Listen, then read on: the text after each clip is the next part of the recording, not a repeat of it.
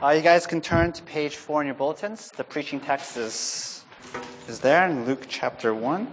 All right, Luke 1, starting in verse 26. I will read for you guys. Marsh, can you lower the volume slightly? Okay. In the 6th month, the angel Gabriel was sent from God to a city of Galilee named Nazareth, to a virgin betrothed to a man whose name was Joseph, of the house of David. And the virgin's name was Mary.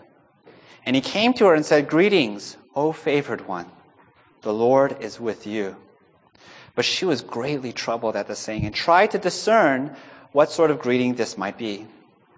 And the angel said to her, "Do not be afraid, Mary, for you have found favor with God, and behold, you will conceive in your womb and bear a son, and you shall call his name Jesus. He will be great and will be called the Son of the Most High. And the Lord God will give him the throne of his father David, and he will reign over the house of Jacob forever. And of his kingdom there will be no end." And Mary said to the angel, "How will this be, since I am a virgin?"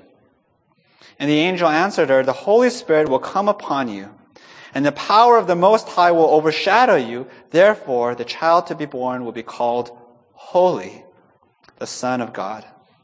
And behold, your relative Elizabeth, in her old age, has also conceived a son, and this is the 6th month with her, who is called barren, for nothing will be impossible with God." And Mary said, "Behold, I am the servant of the Lord. Let it be to me according to your word." And the angel departed from her. This is the word of God. So, we are going through a series, right? We're looking at Luke chapter 1, right? And last time we looked at the story of the angel Gabriel coming to Zechariah and announcing the birth of John the Baptist. And today we're looking at the announcement of the birth of Jesus, the Christmas story. And we need to remember that the Christmas story is the climax of the story in the Old Testament. That the people of God have been waiting, longing, praying for centuries for the Messiah to come. And at last, here in our story, God announces that it will come to pass. And we hear for the first time in redemptive history the name of the Messiah, Jesus. And who receives this annunciation? The word annunciation is a fancy way to basically say the announcement. And that's kind of the traditional name of this passage. Who receives this annunciation? But Mary. This humble woman from a nobody town called Nazareth. And according to the custom of the day, since Mary was betrothed to be married, she's just a teenage young woman here. And she is the one who receives the annunciation. So what do we learn here? What do we see? And here's the outline. We see 3 points. We see the amazing nature of the angel's message. Number 2, we see Mary's thoughtful puzzlement. And then we see Mary's unconditional submission. Okay, so point number 1, the message, the angel's message. And you can see it there in verses 30 through 33 and verse 35, right? And there's so much there. And, we could spend the whole sermon, kind of unpacking the amazing things the angel Gabriel says. But I just want to draw our attention to one detail, okay? Just to one detail. Notice that Gabriel calls God the Most High. He says this quite deliberately, right? He says the Most High God will become a baby. That the infinite creator will become a helpless babe. And that's amazing, I think that we're so used to the Christmas story that the details of the story don't stun us anymore. They don't make us stagger. But this is astonishing, that the long-awaited Messiah will be God himself, right? The second person of the Trinity, God the Son, and that he will become a baby. And I think it's worth pausing here for a moment just to reflect on that juxtaposition, that the Most High God will become this vulnerable, weak little baby. And this is God, right? Infinite, eternal, all-knowing, all-powerful, the creator of all things, Almighty God, who has created the universe. Do you guys know how big the universe is? I can say this with absolute confidence. You have no idea. It is beyond human comprehension. And I love to do this, so please indulge me, okay? Let's talk about the size of the universe, this thing that God created. Let's talk about the solar system, right? How big is the solar system? The solar system is enormous. And every time we see, those scale models, in those posters and so forth, of the solar system, it is incredibly deceptive, right? Because that in no way communicates how big the solar system is. So indulge me for a moment when I draw a picture for you of the proper scale of the solar system, okay?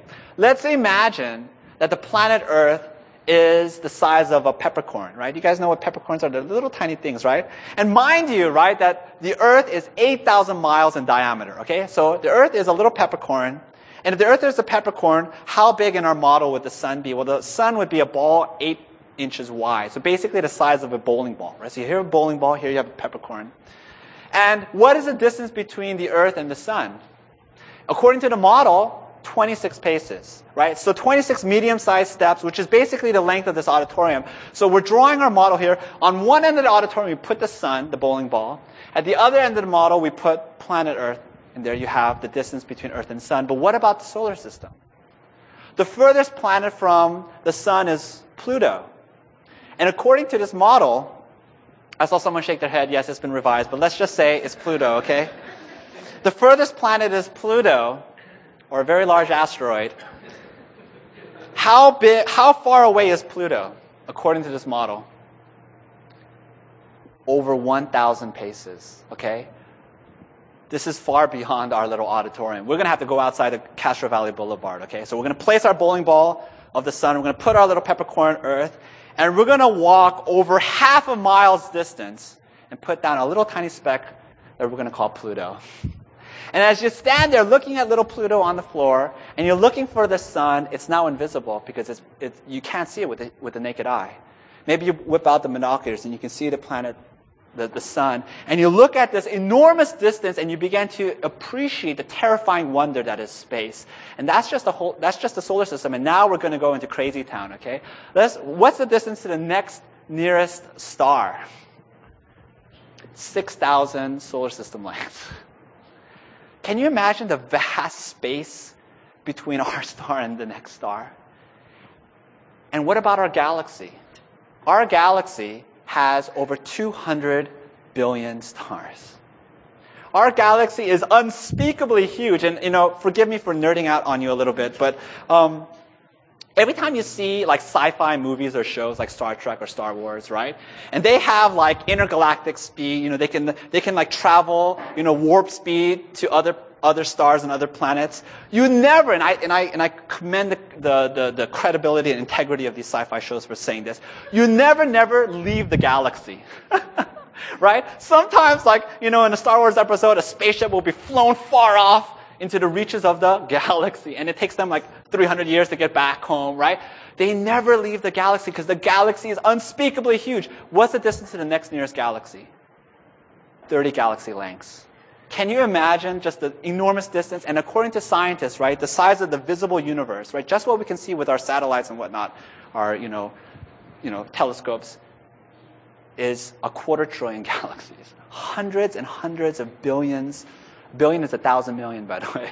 Hundreds and hundreds of billions of galaxies in our universe. And God, the Bible says, created all of this. Every star, every planet, every asteroid, even at the very atomic level, that God is in control of everything, that there is no subatomic particle outside the control of God.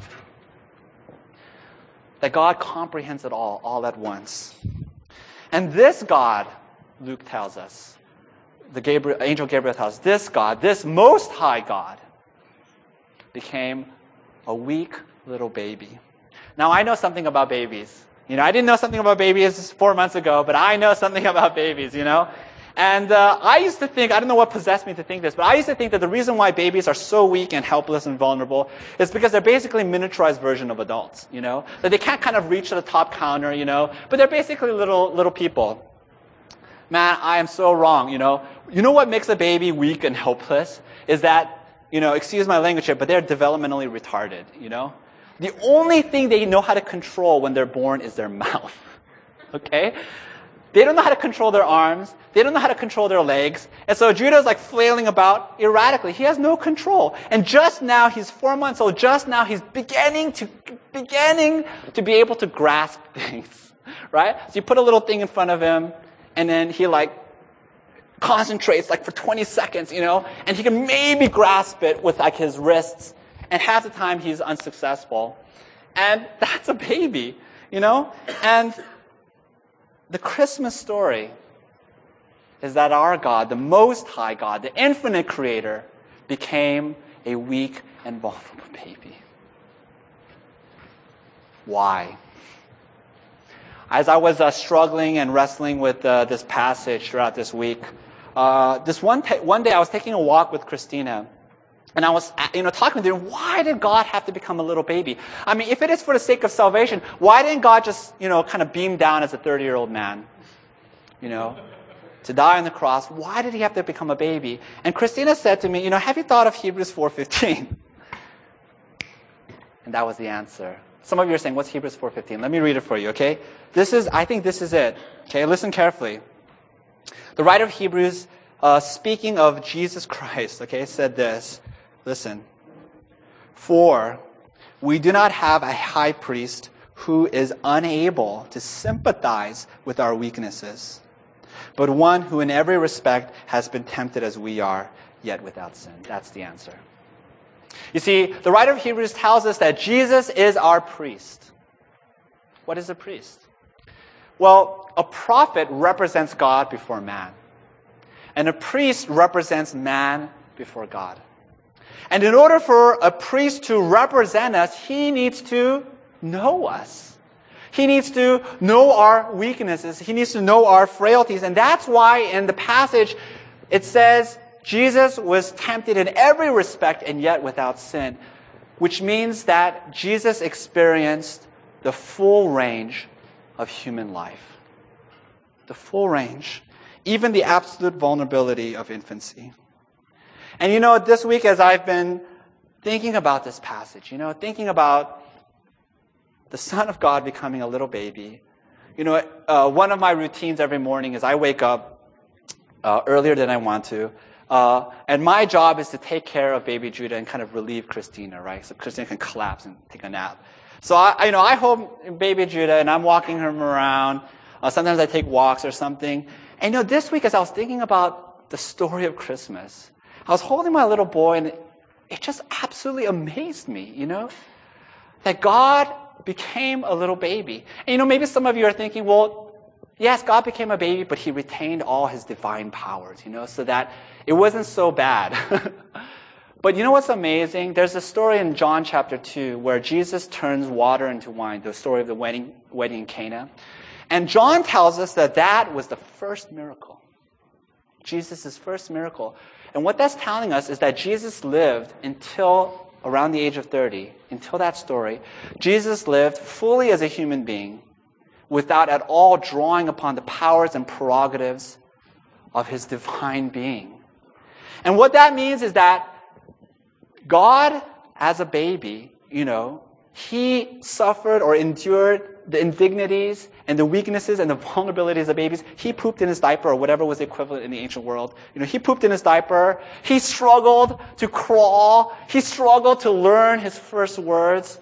He began to, stand up and then stumble and fall and cry. And God endured all of that. Why? So that he could identify with us. So that he could know our weaknesses and our pains and our troubles. So that he could be our priest. So that he could represent us and be our substitute.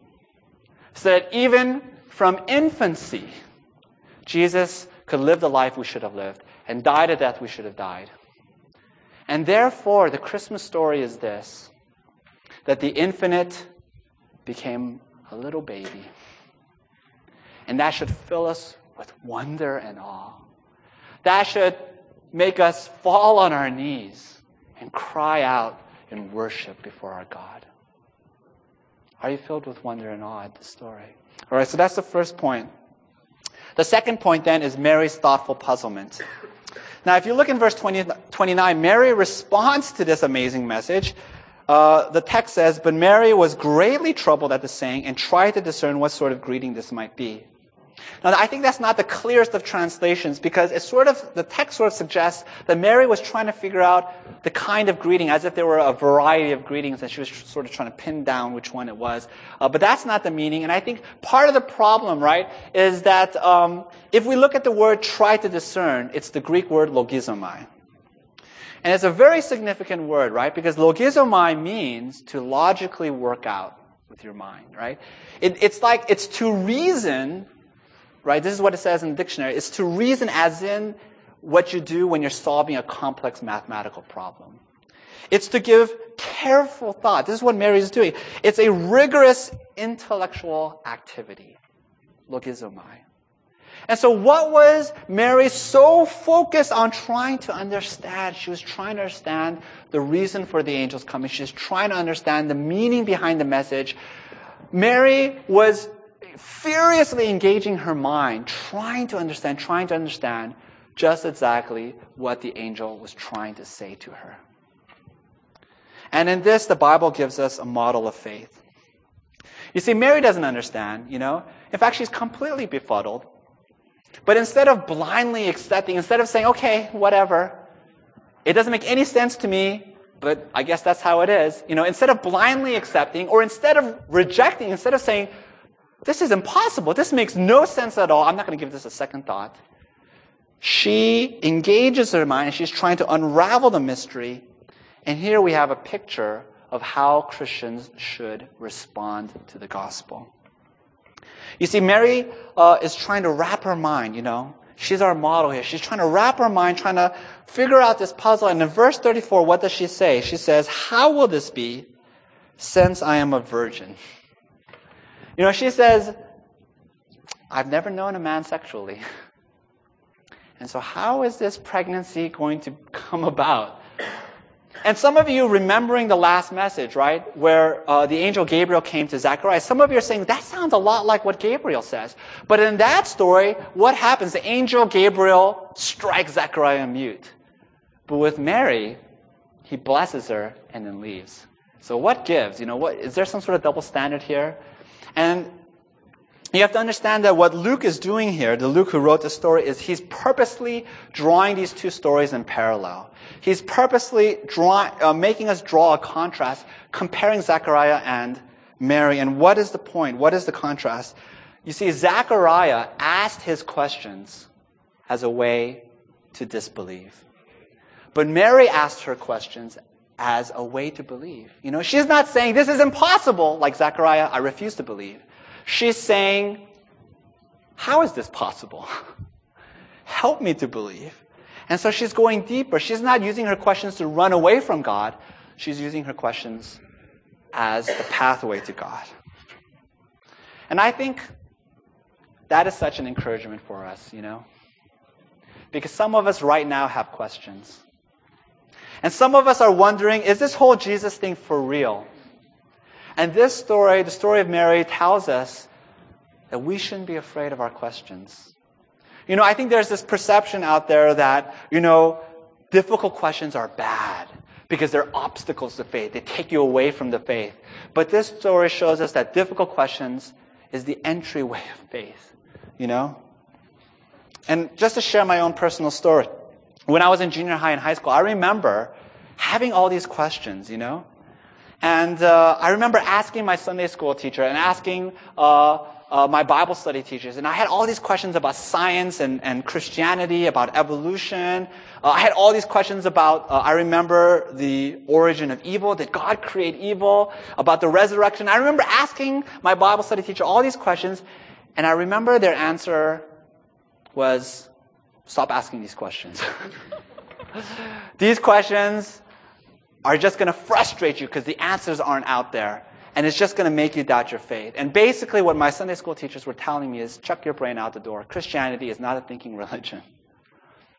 But I love this story, I love the example of Mary, logizomai, because Mary shows us that Christianity is a thoughtful faith. And you have to engage your mind. You have to think it through.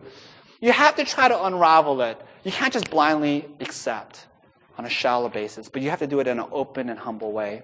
Just to share another story, the story of C.S. Lewis.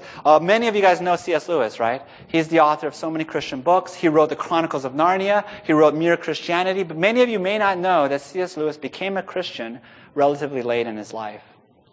And when he was a teenager, he became this passionate atheist, And he believed on these intellectual, rational grounds that God could not exist, that the God of the Bible is false. But then he writes in his spiritual autobiography, Surprised by Joy, he says, as an atheist, I think it's kind of funny, he says, as an atheist, you can never be too careful what you read. Because God lays all these traps, And if you're curious and you start picking up books, God is going to get you. And he says that he began to be confronted with the reality of God. And he would read books like by G.K. Chesterton and George MacDonald. And then it finally culminated when he was a professor at Oxford. He was a professor of English literature at this renowned university, and he was surrounded by these Christian friends, And one of his friends was J.R.R. Tolkien, who eventually wrote The Lord of the Rings. And so he would have these long, rambling conversations. He would take walks in the midnight. And he says that he would walk sometimes up to 3 a.m. in the morning. And he would talk about things like the meaning of beauty, the meaning of truth. Who is Jesus, the historical claims of Christianity, until one day the penny dropped. And it became a reality to him that he realized he believes. And I think that the story of C.S. Lewis is, so encouraging to us because, listen, the reason why he's so effective in his writings, and he is, he's influenced so many people, I think is because he's approaching his faith. He came to it from the perspective of a skeptic, from an atheist, Recently, John Piper wrote a book called Think. And it's a great little book. And let me just give you the quick synopsis. Basically, John Piper says that today what we see among Christians is really a lot of soft, muddle-headed thinking. That Christians are so content to relate to God, to understand their faith, kind of just through their emotions, just through sensations. And he says that ought not to be. He says, and I think this is absolutely true, he says, you cannot love God unless you love God with your mind. Not merely with your mind, but you have to love him with your mind. You have to wrestle with the truth. I'm not saying, and I don't think John Piper is saying that we all have to become PhDs, that we all have to read 25 books a year. But what I am saying is we can't be satisfied with a shallow understanding of our faith. We have to ask the difficult questions. We have to wrestle with what our culture says. And we have to try to puzzle out the meaning of the Christian life. What does the gospel mean? How does it translate into Christian living? How can it be that Jesus is who he says he is? We have to engage our minds. And I think this is a beautiful story because here's Mary, a humble little girl in a town called Nowhere. She's a teenage girl and she is furiously thinking. She's puzzling it out. She's working it out in her mind. She's trying to understand. And that is an example of faith, of biblical faith. That's how we come to believe. Not just blindly, not just saying, okay. All right. Point number 3. Mary's unconditional submission. Mary responds to this amazing message in verse 38. She says, "Behold, I am the servant of the Lord. Let it be to me according to your word." So many of us are familiar with the King James Version, which says, "Behold, I am the handmaiden of the Lord." And it sounds so sweet and genteel, right? Handmaiden. But do you know what the underlying Greek word there is, right? Mary uses the word doulos. And doulos means slave. Mary is saying, I am the Lord's slave. And we want to say to Mary, Mary, why are you getting all extreme on us? Why are you whipping out the slave language? But Mary knew exactly what God was asking of her. Mary knew exactly what the angel was saying. Because what was the angel saying? The angel was saying, Mary, God wants you to have a son, whom everyone in your community, all of your friends and relatives are going to basically look at that child as an illegitimate child. That you're going to have this child out of wedlock. Now, for us in the modern world, sex outside of marriage is no big thing. And if a young woman becomes pregnant without a husband, no one bats an eye. But this is the ancient world. And in that culture, women were basically judged on two things. The first thing is how many children you can produce, right? We talked about that a few weeks back. And the second thing is maintaining a reputation of sexual purity before marriage. And as a young woman, the most valuable thing you had as a woman was that reputation. And the two are linked.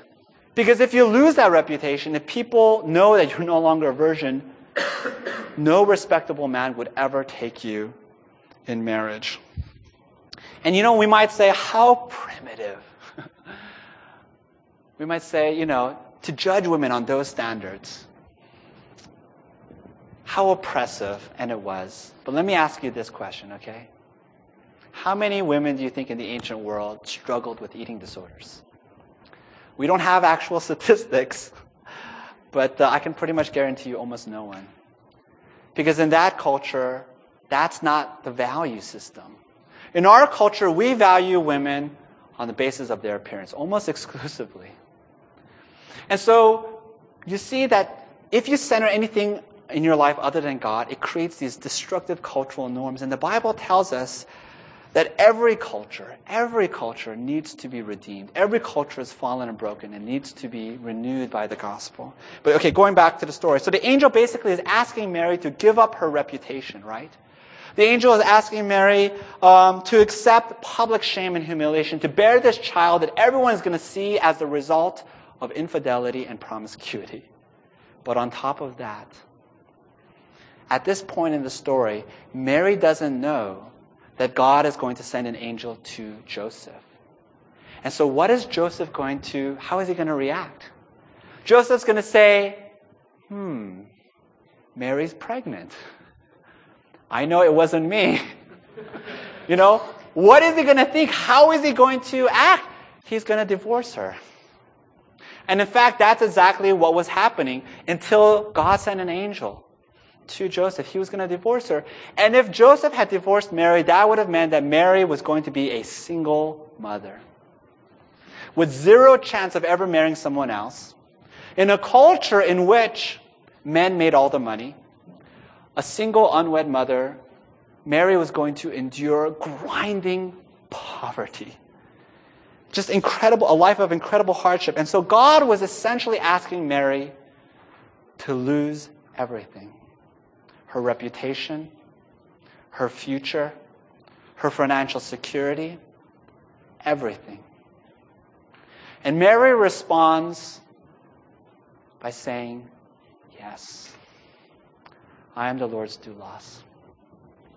The angel says, trust in God no matter where he leads you, no matter how dark the night, no matter how desolate the valley. And Mary says, I am the Lord's slave. And I think we can see why she uses that word quite deliberately, because a slave has no claim to their own life. A slave is completely at the command of her master. And Mary is saying, my life is not my own. Whatever the Lord commands. And I think her story is such a beautiful example of faith. But it's not just Mary, we see her from a distance. She is a challenge for us. And she is a challenge to us. Will we follow God no matter the cost? Will we follow him no matter where he leads us? Will we accept whatever the loss? Will we say with Mary, I am the Lord's doulos? I was having coffee with someone in the church recently. And we were talking about what it's like to work in the corporate world. And he was explaining to me that, in his corporation, in his company, there's some shady business that goes on. That in the drive for profitability, in the drive to meet the sales, there's some dishonesty. And, some shady things going on. And I asked them, what if as a Christian, someone in a position of power says, no, I am a Christian. This is not right. This is not pleasing to God. We ought to do what is good and right. What would happen? And he kind of looked at me and he said, well, maybe you would be fired. Maybe you would be passed over for a promotion. But it would be basically career suicide. You see, it's costly to follow Christ in this world. Right now, we're going through financial pledges, right, for IGC. We're trying to draw up the budget, right? And we're asking you to partner with us and to support the church and to write down a sum of money that you are willing to tithe in support of the ministry of the gospel here. And as you sit down to write down that number, it becomes a test, does it not? Because you can think of so many different things that you can do with that money, right? You can squirrel it away and add security and safety into your life. Or you could spend and buy so many nice things. But when you're writing that number, it's a test. Will you follow Jesus? Will you obey him? Will you follow him no matter where he leads, no matter what it'll cost you? You know, to follow Jesus in this world is so costly in our relationships. Sometimes if you have a boyfriend and girlfriend and you say no to premarital sex, what does that mean? It means the end of the relationship. It's costly for your family, for your safety and security. If you answer the call of God to be a missionary and go to a country where it's dangerous to be a Christian, your family's life will be put in danger. Your own life will be put in danger. You know, your own time, your own convenience. Following God is costly. But will you say with Mary, I am the Lord's doulos? And some of you are saying, well, that's asking an awful lot.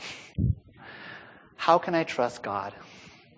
How can I follow him? You know, some of you don't trust God, and I think that's why you live the way you do. You know, why should I give up control over my life? Why should I be vulnerable to God? And here's the answer, because God in Christ became vulnerable to you. Beginning with the Christmas story, right? By becoming a little baby. And ending in the garden. Do you guys remember the story of the Garden of Gethsemane?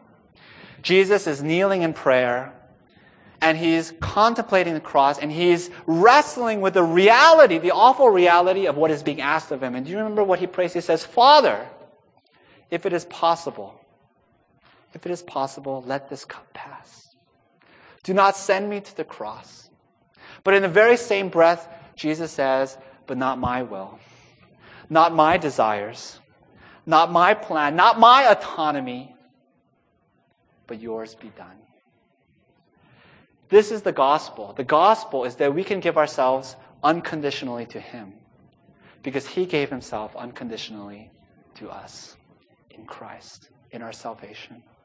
And therefore, is it not right and proper that we respond to that gospel, to that great love of the Father,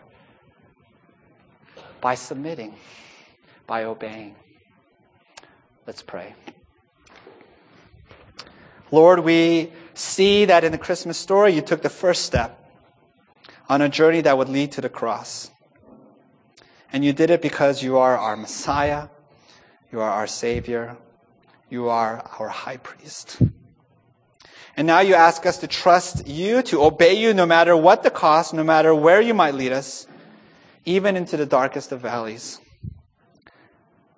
But, oh Lord, this is so hard for us to do, and we wrestle with it. But grant that we would respond in faith to the gospel and return the life you give to us, and to take the example of Mary to heart. Lord, we pray that the gospel would be a reality in our lives and not just a kind of slogan far away and distant. We pray this in Christ's name. Amen.